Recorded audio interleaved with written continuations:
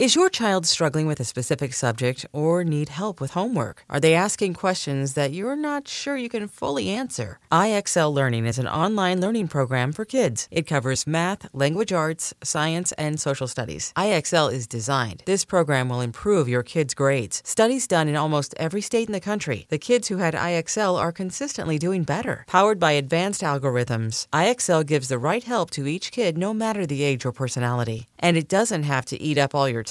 One subscription gets you everything for all the kids in your home, pre-K to 12th grade. So don't miss out. 1 in 4 students in the U.S. are learning with IXL. IXL is used in 95 of the top 100 school districts in the U.S. Make an impact on your child's learning. Get IXL now. And listeners can get an exclusive 20% off IXL membership when they sign up today at IXL.com/audio. Visit IXL.com/audio to get the most effective learning program out there at the best price. Imagine the softest sheets you've ever felt. Now imagine them getting even softer over time. That's what you'll feel with Boll & Branch's organic cotton sheets. In a recent customer survey, 96% replied that Boll & Branch's sheets get softer with every wash. Start getting your best night's sleep in these sheets that get softer and softer for years to come. Try their sheets with a 30-night guarantee, plus 15% off your first order at bollandbranch.com code Odyssey. Exclusions apply. See site for details. Hey folks, this is Kevin.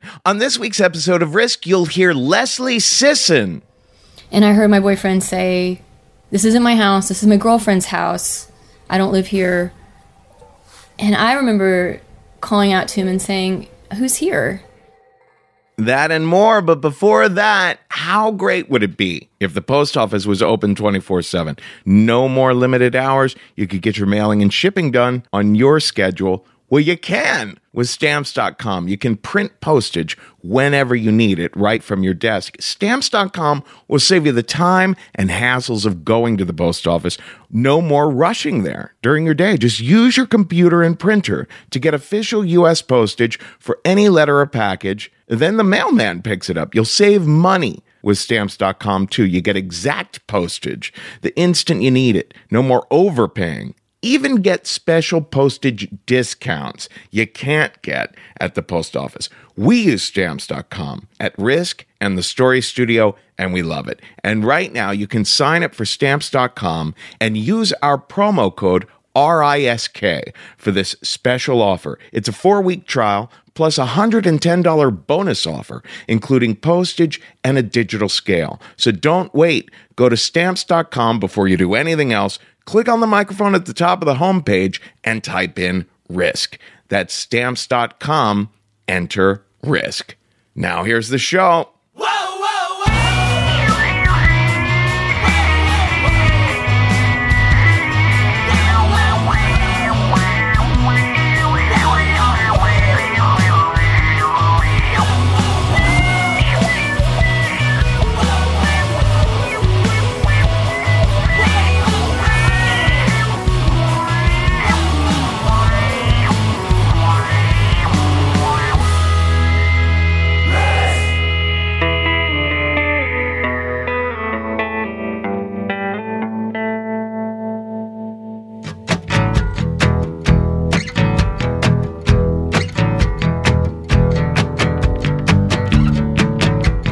Hello, kids. This is Risk, the show where people tell true stories they never thought they'd dare to share. I'm Kevin Allison. This is the Wooden Birds behind me now. And today's episode is called The Long Road. This is one of those very special episodes. I love these episodes where one person shares one story for the entire hour or so. Leslie Sisson shared this extraordinary story with me in my hotel room when we were visiting Austin, Texas last. Leslie is a member of the band you hear behind me now, the Wooden Birds, but she's also a member of Moving Panoramas. Their album One is out right now, and Leslie and the band will be touring this summer. If you visit movingpanoramas.com, you can find out more about tickets and where they'll be. Now, today's episode, this story might be a little rough. It might trigger some things for people who have been through traumatic situations before. But we feel it is a very important sort of life experience for someone to share about, and we feel that Leslie did a beautiful job of that. Here she is now, Leslie Sisson, with a story we call The Long Road.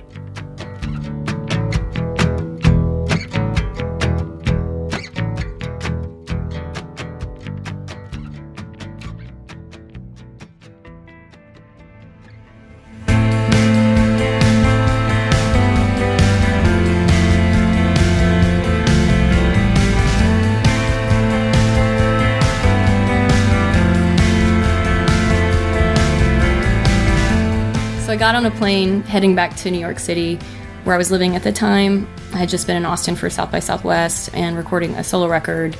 I had a connecting flight in Atlanta, so I had to touch down in Atlanta. The minute I landed and turned my phone on, it started blowing up. We were still taxiing, and I called my dad immediately, and he's like, "Your mom died." Everything from that point forward was just a blur of tears and hysterically waiting to get off the plane, but it was very surreal. I found the next flight to Dallas and I went to the gate. There was this gate agent there, and there was a long, long line. She's like typing, looking at her hands, like, "What can I do for you?" And my face is clearly red, makeup, tears all the way down my face. And she was like, "What? Why do you need to go to? What happened?" And she looks right up at me and she runs around, and I was like, "Well, I just said goodbye to my mom, and then when I landed here, I found out she died. I'm not really sure what happened, but I have to get back to Dallas." She's like, "I'm on it." But first, she calls over to these other gate agents, and she's like, "Girls, get over here right now, right now." And 3 women came up and just like circled around me. And I am not a prayer. I'm not a religious person, but they started praying. They started singing gospel hymns. There was this long line of people behind them waiting. One woman's praying while the other ones are humming and singing. I'm crying my eyes out, but I'm also smiling and laughing because I'm like, this is the most surreal thing I've ever been involved in.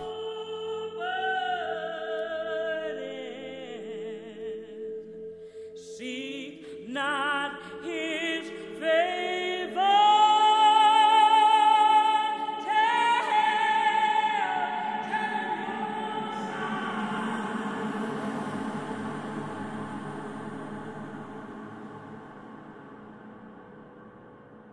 I didn't find out until a long time later, perhaps a year later, that she had died of an overdose.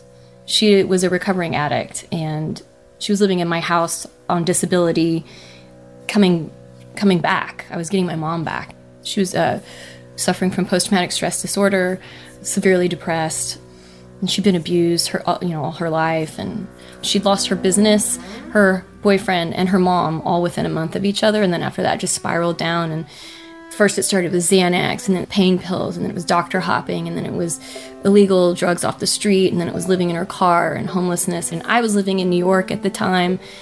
The way I found out about her addiction was Christmas 2007.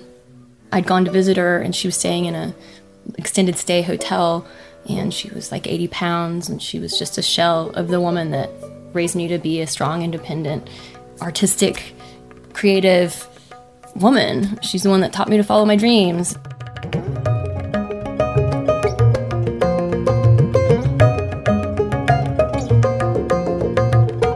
My mom was my best friend my entire life.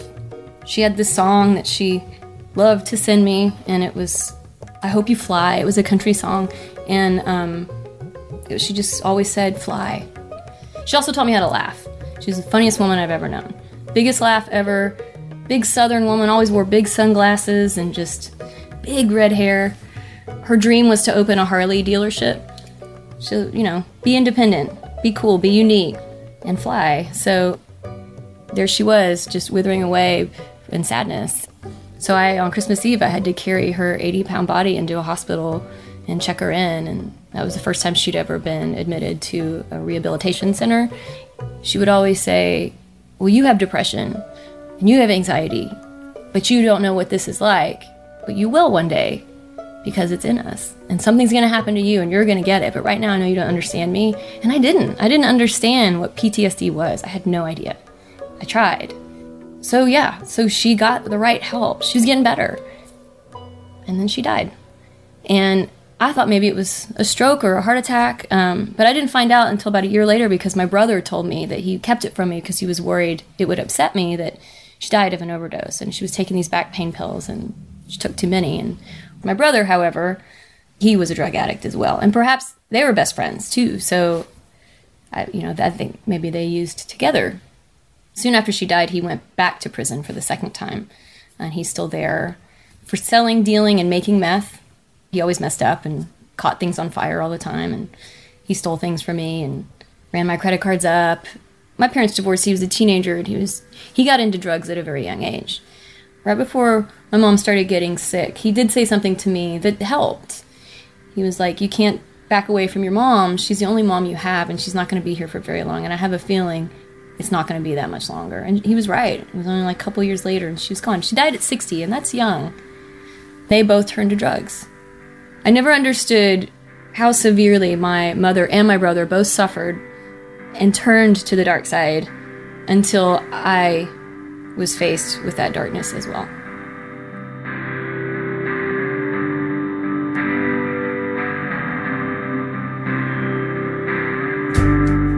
So after my mother passed away and we picked up the pieces, I had to get right back on the road and go on tour for a few months.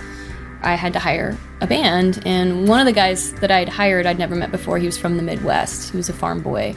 After my solo tour, he and I kind of hit it off, and he was thinking about moving to Austin, and he did, and we started dating. Maybe a month into our relationship and some change, he was staying at my house with me in the same house that my mom had just passed away in. We were asleep in my bedroom, and my dog started growling, a little puggle. Her name is Paris, and she never growls or anything. My boyfriend got up and went into the living room to see what she was growling at. And I heard my boyfriend say, "This isn't my house, this is my girlfriend's house. I don't live here." And I remember calling out to him and saying, "Who's here?" I have really bad eyesight without my glasses, so I remember seeing this dark figure follow him into my bedroom, and it was blurry, and then when they turned the lights on, I realized, wait a minute, I don't know who this is. Very tall, dark, wearing all black. I could see the gun. He had gloves, a hat. I mean, he was clearly prepared to break into someone's house. And that feeling, I will never lose. That feeling of, am I dreaming? And then you're like, I'm not dreaming. Holy crap. I said, I can't see who you are. I'm so sorry.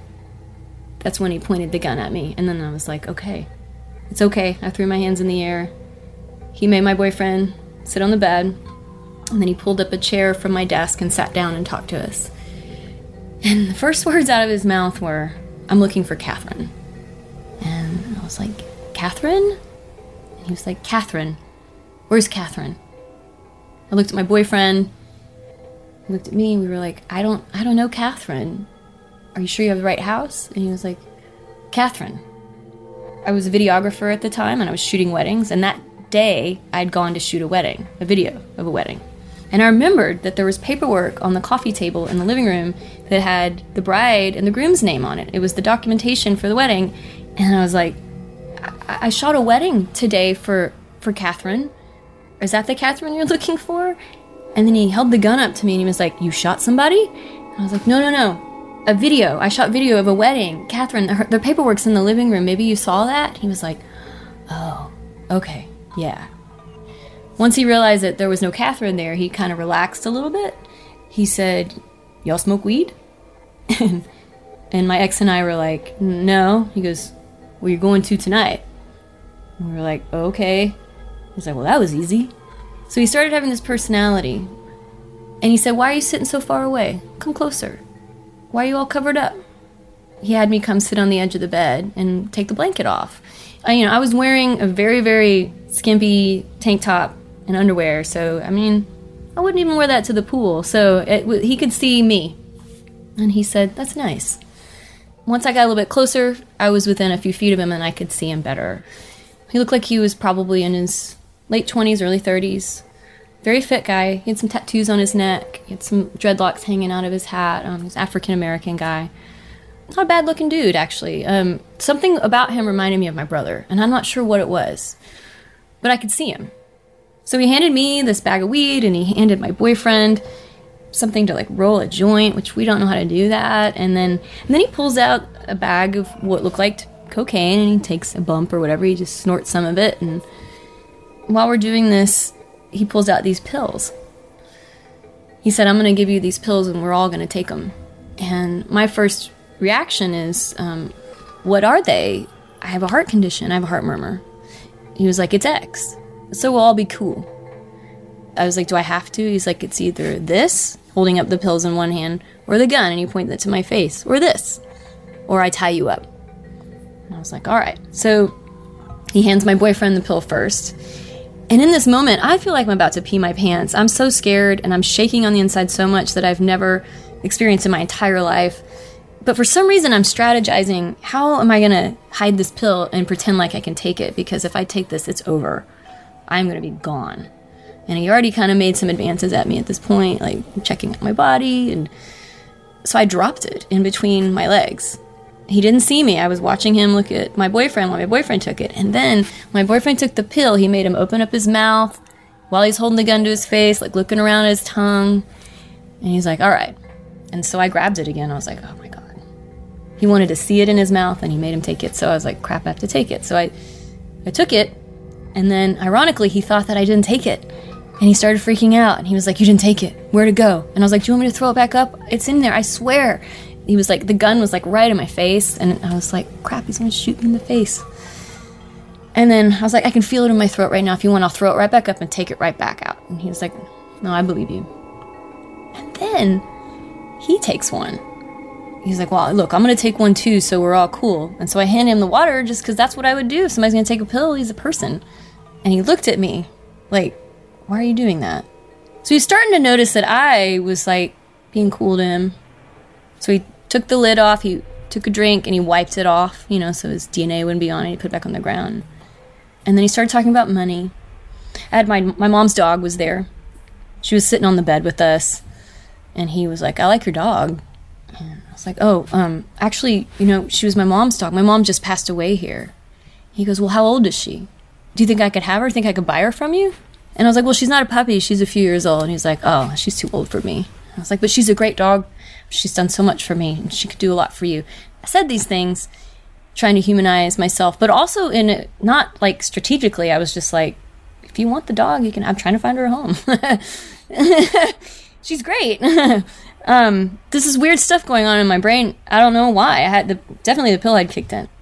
So then he starts asking questions about the house, my roommate, when he's going to be home, about the cars out front, about how much money we have, you know, burglar questions. We comply, you know, we're like, you know, you can take our car, either one of them. I've got a couple $100 in my wallet, but we don't have a lot of cash. He was like, well, what do y'all do? And we were both music teachers. And he was like, what? You're music teachers? And we're like, yeah. He's like, you're not cops, are you? You're supposed to tell me if you're cops. And we're like, no, we're not cops. And he's like, you don't know karate, do you, cowboy? Talking to my boyfriend. And from that point forward, he started calling him cowboy. To this day, he hates the word cowboy. But he's, you know, thick accent, cute, tall, slender guy that grew up on a farm. Young, 30 years old, just, you know, cowboy. He's a cowboy. So he got us up from the bed and asked Cowboy, my boyfriend, to go check the rooms, show him around, but he wanted me near him. So we went into my roommate's room. We looked in all the doors, and he was like, you don't have a gun here? We were like, no. And then he starts having my boyfriend just fill up a box of stuff, like he's shopping. Like, oh, well, here's some laptops. And my roommate at the time had a lot of computers and cameras. He was a photographer, so we had all this gear. So we just started loading it into boxes, including his computer. And then he starts taking notice to my body. He looked at my butt and said, damn, girl, you got a fine ass. And I was like, thanks. And then, of course, dumb me, I'm like, I've always been insecure about it. I said it. I swear to God. I don't. This is what I would say if I was having a conversation with somebody. And he was like, well, no, man. You got a black girl's ass. It's good. It's fine. Have you ever dated a black guy before? And I was like, no, I haven't. I was like, have you ever thought about it? This is all in front of my boyfriend. And was like, of course, yeah, but I just never had the opportunity. He's like, well, what about now? Do you want to kiss me? And I was like, okay. He's like, all right, give me a kiss. I just stood there. I was like, all right, looking at him straight in the eye. And he started to move in, and then he said, no, we'll save that for later. But come here. And then he held me close and turned me around so that my back was against his chest and I could feel, him against my lower back. And he's like, do you feel that? He was talking about his private parts. And I said, yes. And he goes, how's it feel? And I was like, okay. He's like, good. So he had his arm around me and then the gun in the other hand pointing at my head. And he's still directing my boyfriend to load things up. And then he starts asking him to get weird stuff like condoms, socks, rope, Listerine, an iron, a heater, just weird things. We were shopping. He was shopping at our house. For weird things, though. We went back into my bedroom and he started looking at my things. Like I had a couple of computers, I had, cell phone, and I have a wall full of guitars. But I do have a computer. I had this laptop that had just fallen off the couch and the screen got cracked. But it also had a lot of personal information on it, including information about my father. And he started to put that in a backpack. And I was like, that thing's broken. You don't want it. Which was true. I was like, you wouldn't get any money for it. And he held the gun up to me and was like, what's on this? What are you protecting?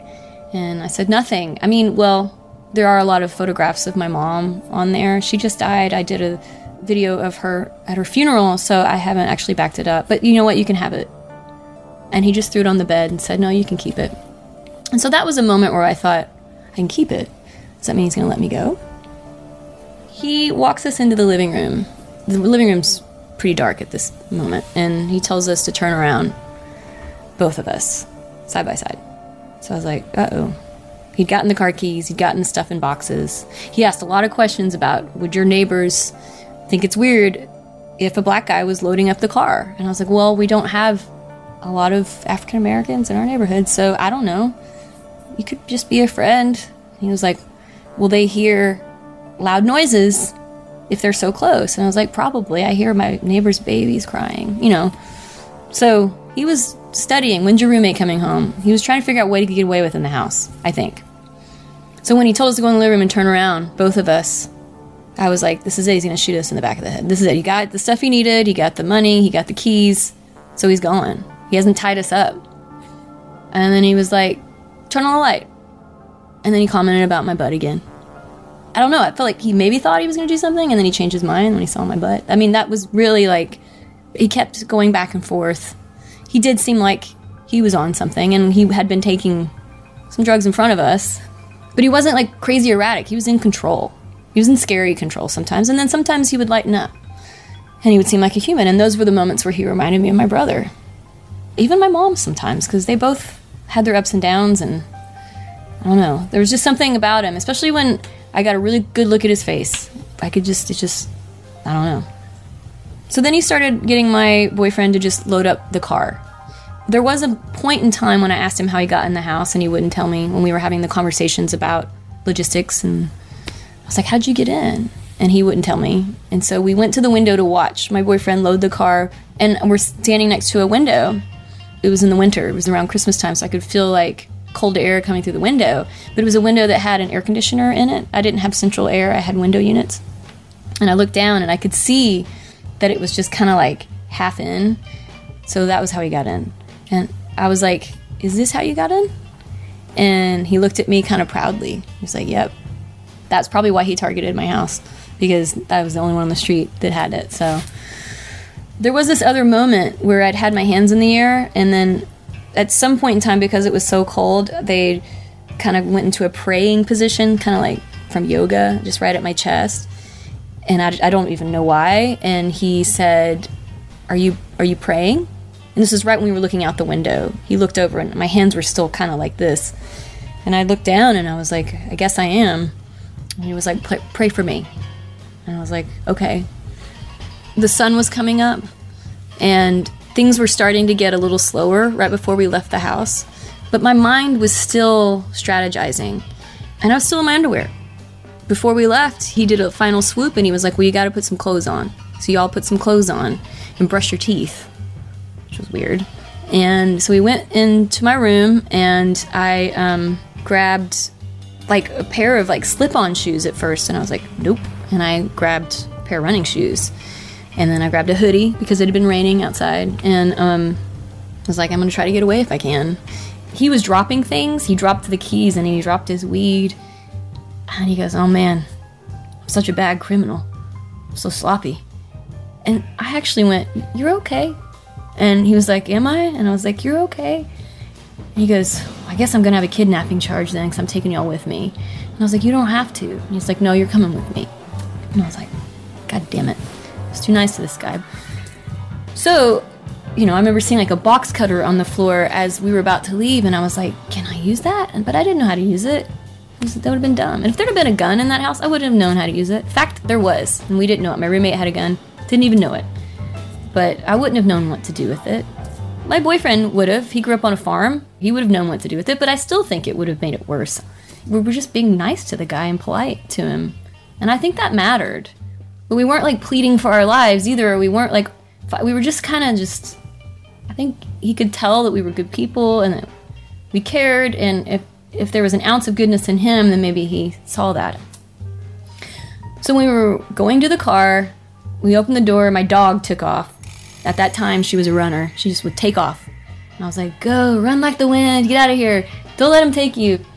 So I left the front door open intentionally so that my neighbors would notice. I had a neighbor that would come by all the time, sometimes every morning, to give me coffee. So I left the door open, and he goes, what are you doing? Are you born in a barn? And I was like, oh, yeah. And so I closed the door, and then we got in the car. We were taking off in the car, and then that was when I could tell the drug was kicking in, because my dog was running by the car, and it was just like slow motion. She was running after us. So I was sitting in the passenger seat, my boyfriend was driving, and the kidnapper was behind me, and he had the gun on the side of the seat by the door so that if I tried to jump out, he could shoot.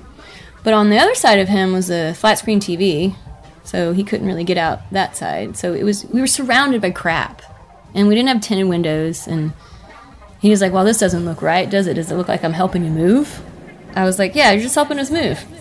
Totally. And so we started talking about this motel on the highway that he was familiar with, and then there was a gas station near it that he was familiar with, and he kind of described it, and I was thinking, I think I know where that is. And then as we were driving, I was like, oh my God, whoa. And he's trying to tell my boyfriend, cowboy, slow down, don't do anything stupid. And my boyfriend's like, man, I'm on drugs right now, and I don't take them, so I'm doing the best I can, I swear. And he's like, well, we need to get on the highway, we need to go north. And so here I am, I'm like, well, here, actually, if you turn left here, it's quicker to get on the highway. And lo and behold, that was where his motel was. He was like, oh, wait, pull in here. Cowboy, I need you to go inside to get something for me. So we had a key to one of the rooms, and it was room 210. And he said, I need you to go in there. There are a couple of bags. Just get everything you can find that's bags. Bring them in the car. And you better be in there for 5 seconds. Don't call anybody. Don't do anything or she's dead. So he went into the room, and he said to me, he was like, do you think Cowboy's going to call the cops? And I was like, no. Cowboy is like a horse. He will do whatever you tell him to do. He doesn't want me to get hurt. He's like, he loves you, right? And I was like, I'm sure he does, and he would never do anything to hurt me, so he'll do whatever you say. Cowboy comes out with a trash bag and a duffel bag, and he puts them in to the driver's side next to the kidnapper. The kidnapper opens it up and digs through, and he's like, great, let's go. So we get on the highway. I don't know what it's like to be on ecstasy, but I assumed that that's what we were on. Things were just kind of slowing down. But my heart was racing because I was scared, I thought. And he'd be like, okay, go this way. Wait, no, exit here. And then he was starting to get turned around.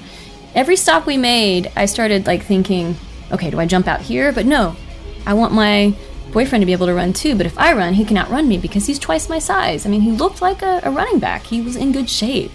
This guy would totally outrun me. And I want him to go after me, not my boyfriend, so I couldn't figure out how to strategize. I did roller derby for years, and this little instinct kicked in where I was starting to strategize, where you find the hole. That's what they call it in roller derby, where when you're the jammer, which is this point scorer. You're like trying to get through all these women and you're finding the hole. So somehow, even though my senses were slowing down, I was like, find the hole, find the hole, find the hole. So we're still going down the highway. We just go north, we go south, we exit. He's just lost. This guy's totally lost. And he was like, oh man, I don't know what to do. I got to figure out where I'm going to ditch y'all. And in my mind, I'm like, ditch us? Is that like in a ditch somewhere? Or is that like, let us go? But I didn't want to find out. And my brain was like, my dad cannot find me raped and murdered in a ditch somewhere. I got to get the hell out of this car. So we were driving up I-35, which is the thoroughfare through Austin, and he sees this weird motel and this gas station, and he's like, there it is. That's it. Exit here. So we exit and we pull into this gas station. And it's one of those gas stations where the store is in the middle and there's pumps on either side. So there's a door that is on both sides of it, so you can like pass through it, if you will. So we pulled off to the side, and he tells Cowboy to go in and get money from his ATM, to get some juice, to get some cappuccino coffees and some cigars. Once my boyfriend went inside to get that stuff, the gas station had all these like posters around the cash register in the windows, like, you know, ads and things, and you couldn't see anything. And so he starts freaking out.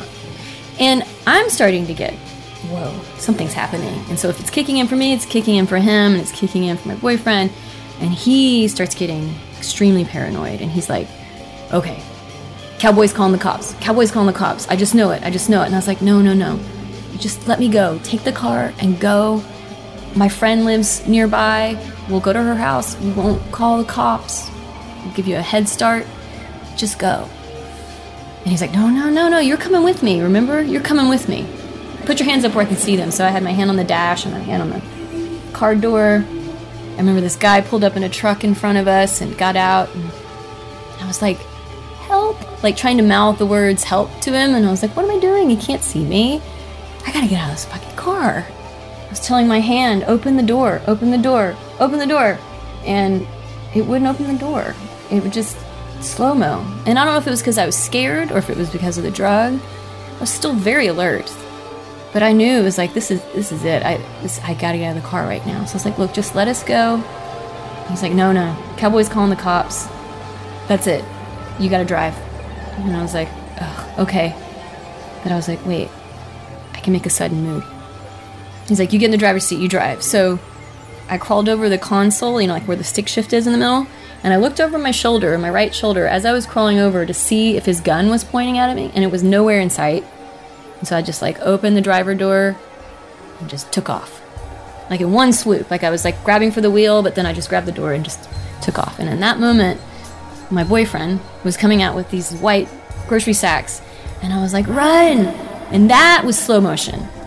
It was just like he threw the bags in the air and we ran. And I ran zigzaggy because we had watched a movie like the night before about some guy trying to escape, and he ran zigzaggy and he got away. So I was like running zigzaggy, slow-mo zigzaggy, I remember. And he's like, what are you doing? I was like, zigzagging. And like we ran around this fence, and I was running towards my friend's house. My friend lived in this neighborhood behind this place, and he was like, no, let's go in here. And it was another gas station. It had one door. We ran inside, and I told the attendant, you gotta call the cops. This guy just kidnapped us. He's got a gun. He's coming for us. And he was just like, what? And there was an office. So I ran into the office, and my boyfriend came with me, and we closed the door, and it had like a little tiny window where you could see it was a big, strong door. And then I vomited all over it. And everywhere. Just vomit everywhere. All over myself. And my boyfriend's trying to hug me, and I'm just like throwing up everywhere. I'm watching this guy, and he just kind of like grabs the phone, like looks out the window, and you know, casually calls the cops, but he stays near the door because that's the smart thing to do, because we could be crazy people, and he could either lock the door if the guy's coming or run out. And cops showed up. They separated us, interviewed us. They didn't believe us at first, but why would they? We looked like a couple of drugged up kids. But it wasn't until the paramedic showed up, and the paramedic was like, do you have a heart condition? And I was like, yes, I do. He's like, what did he give you? And I was like, I don't know. It was a pill. He said it was ecstasy. He was like, your heart rate's through the roof. We have to use you to the hospital right now. So we get into the ambulance, and there's this really nice police officer in the ambulance with us, and I could hear his radio, and he said, "Do you have a puggle?" I was like, "Yeah, my dog." And they were like, "Okay, they're at your house. It's clear that there was a break-in. They've got your dog. She's okay, and they're there now." And so he was with me the whole time in the hospital. So we went to the hospital, and, at this point, they still weren't sure about us. And so the doctor was kind of like trying to get me to tell her what we took, but then they ran all these tests, and it was super blurry at this point. Like, the vents were breathing, and the doctor, her hair was like breathing. It was just all this weird, it was very, very crazy, but I was still making sense of it. And I remember it all. She came in, and a counselor came in with her. The doctor said, "I'm going to give you something to counteract the drug. He gave you PCP." And I was like, "What is that?" And she was like, "All I can say is that it's lucky that you got away when you did, because if he took it too, you'd be dead by now. It makes people killers, and you're so strong and smart to have gotten away when you did."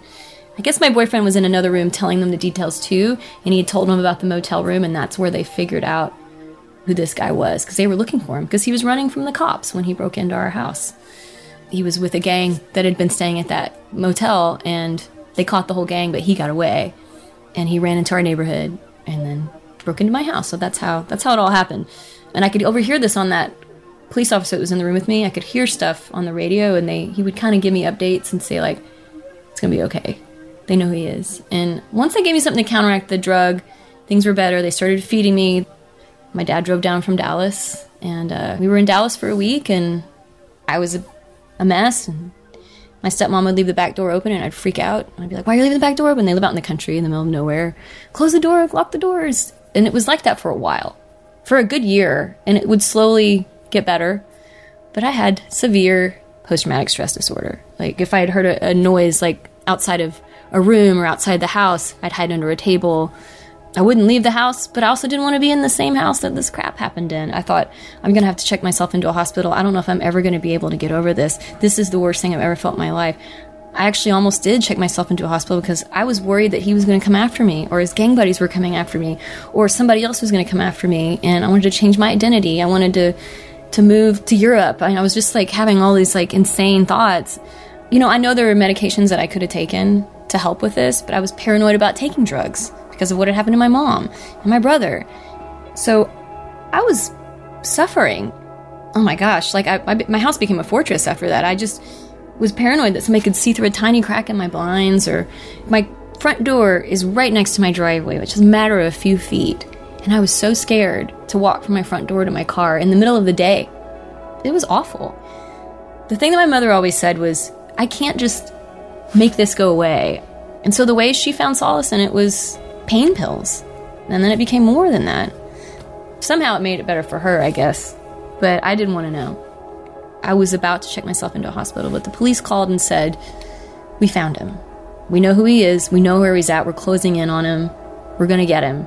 But we found your car." It was in Temple, Texas, which is an hour north of Austin. Apparently he had ditched the car, broke into another old couple's house, didn't hurt them, tied them up, took their money and their car, and then left. They found our car. But they asked us to come down, and I was like, I don't think I can do it. I cannot get in a car right now. But we did it. We drove to Temple. We positively ID'd him from a photo lineup from a driver's license that was 10 years old, but it was definitely him, because I studied his face. And the minute they flipped that piece of paper over and I saw that face, I was like, there he is. That made me feel a little bit better. Once they caught him, the police assured me that his gang buddies weren't coming after me. They gave him up. It took me a couple of weeks to just find some normalcy as much as I could. And I'd been teaching music after school to these kids, and I just felt like I needed to not lose that. I didn't want to let the kids down. So I was like, I'm going to try to come in and teach some lessons and see if I can do it. And it helped. Even though it was hard for me to get from my front door to the car, and then from the parking lot to the school, I didn't feel safe anywhere, but I just fought it. But when I was in the lesson room, and I was playing piano, or I was playing guitar, and I was singing, whoosh, just went away. It went away. Not completely, but exponentially.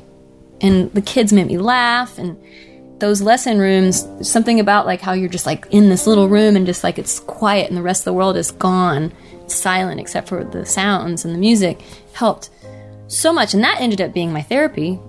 So a month after what happened to us, I get a phone call from the police, from one of the counselors at the police station, and he said, I have some bad news. A few weeks before he broke into your house, he broke into someone else's house and killed them, a man and his teenage daughter. That's all he would tell me. He's still awaiting trial for that, though.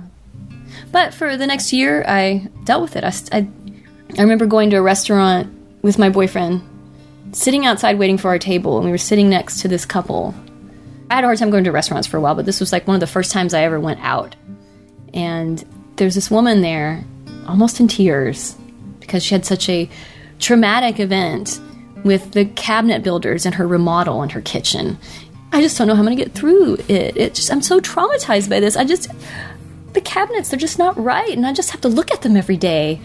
And this was only a few weeks after the trauma. I remember because I wrote a song about it. The first song I wrote about this whole experience. Normally when somebody goes through something and they feel so alone, they feel like they're in a bubble, sort of. But what I felt like is that I was at the zoo and everybody else was behind the glass, safe, in this make-believe captivity environment. And I'm the one looking in. And all I want is to get back into that glass.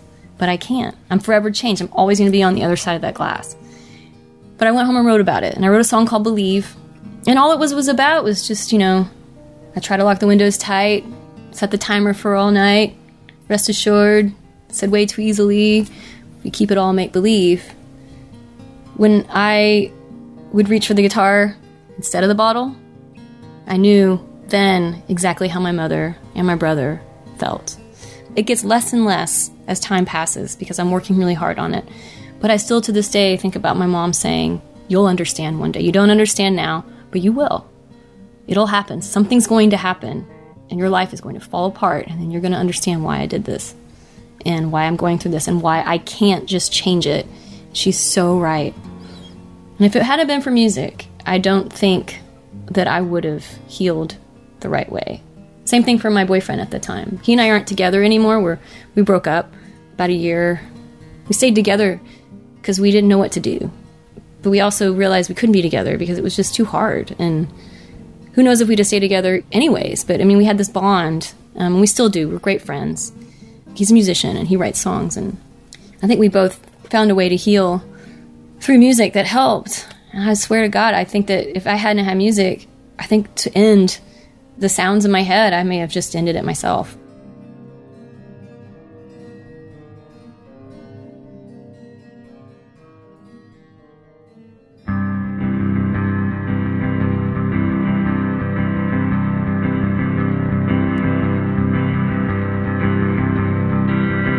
When I was teaching at the school, there was this kid there. Her name was Rosie. She was probably about 17 at the time and insanely talented. She could play every instrument, could sing wonderfully, and there was just something about her. And then there was a day where I could tell something was wrong. She was kind of going dark. So I talked to her family and the school, and they were already aware of what was going on with her. She was suffering from depression and having some issues. So I said, you know what? With your permission, I would like to mentor Rosie for songwriting, because at the school we were teaching at, they don't teach people how to write songs, they just teach people how to play songs. Her mother was like, yes, please, oh my God, she looks up to you so much. And so I met her for coffee, and I didn't know how to talk to her about what was going on with her. And I was like, do you just want to play some music? And she was like, yes. She was about to quit music. She was about to quit everything. And I was like, well, I'm thinking about making another record. Why don't you come and just play on my record? And that's how I learned how to write music, was playing on other people's records and watching them write songs. I can show you how I write songs. And then it became a whole record. And it was all these songs that I've been writing since my mom had died and since the trauma. And when I get on stage and I play music, that is my safe zone. And writing these songs and being able to externalize these things and just get it out. And Rosie is starting to write songs. And she's in this band now. Because of the trauma, because of the PTSD, it's not as easy to deal with everyday things. But I'm working on it. And I'm finding a way to do that without reaching for the bottle. damn it, I wish my mother had found that. I really wish. And I wish my brother could find that. You know, he's still in jail. But I get it. I get why they did it. And I understand why that guy was running from the cops and why he did what he did. He was fucked up.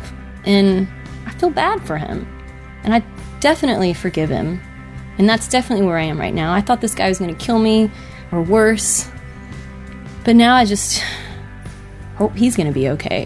And I feel terrible for the families that he hurt, but that has nothing to do with me. But when times are tough, no matter how tough they are, if you can find something to get you through it that doesn't hurt you more, like the bottle. It's the one thing I keep referring to is the bottle, because it was a pill bottle or it was an alcohol bottle. It's not as easy to tell somebody, oh, just go take a walk or breathe it off or breathe. That was the one thing that always bothered me. Just breathe. It's not that easy.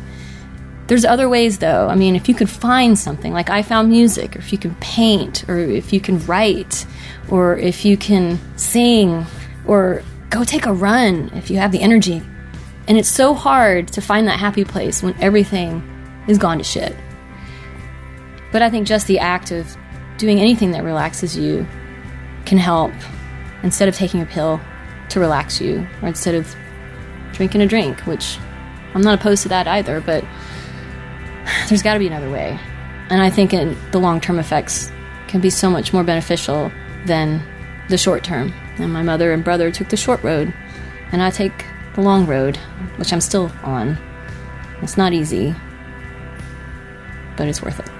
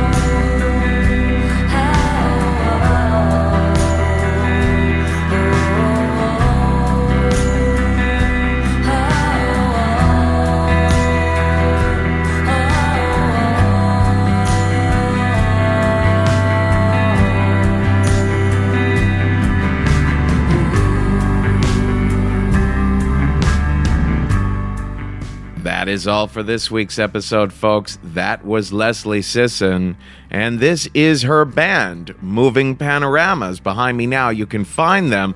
Their new album, their debut album, is out now. It's called One, and you can find out about their tour this summer at movingpanoramas.com. I'm going to go through the big old list of places Risk is going to be appearing next on April 24th. We are at the Bell House in Brooklyn. On April 27th, we're in Vancouver for the first time ever. April 28th is Seattle, Washington. April 30th is Portland, Oregon. On May 15th, we are in Boston, Massachusetts. There's still time to pitch us for that one. The theme is respect, so pitch us. we are back in Brooklyn on May 20th with our big show honoring the release of The State's new book. Janine Garofalo will be there. Oh, God, I can't even remember who all is going to be there at this point. There's a big bunch of people. Carolyn Ray might be doing the show. Margaret Cho is at least going to be there via video. A lot of state members are checking in. Michael Ian Black, Michael Showalter, I think they might be there. John Benjamin, Eugene Merman, Sashir Zameda, Todd Perry. I'm unclear who exactly is going to be there or not, but just come to the motherfucking show. May 20th at the Bell House. May 21st is Minneapolis, Minnesota. We are still taking pitches for that one as well. The theme is repugnant. We are also at Nerd Melt that night in Los Angeles. On June 17th, we're in Philadelphia, and the theme that night is disgusted. We're still taking pitches for that. June 25th, we're in St. Louis. The theme that night is worried. Still taking pitches on that one. July 8th, we're in San Francisco. The theme is resonant. And you can always learn how to pitch us at risk-show.com/submissions. All you need to know is there. It doesn't matter if we're doing a show in your town soon or not. Just pitch us. We are always searching for more stories. So risk-show.com/submissions. Folks, today's the day. Take a risk.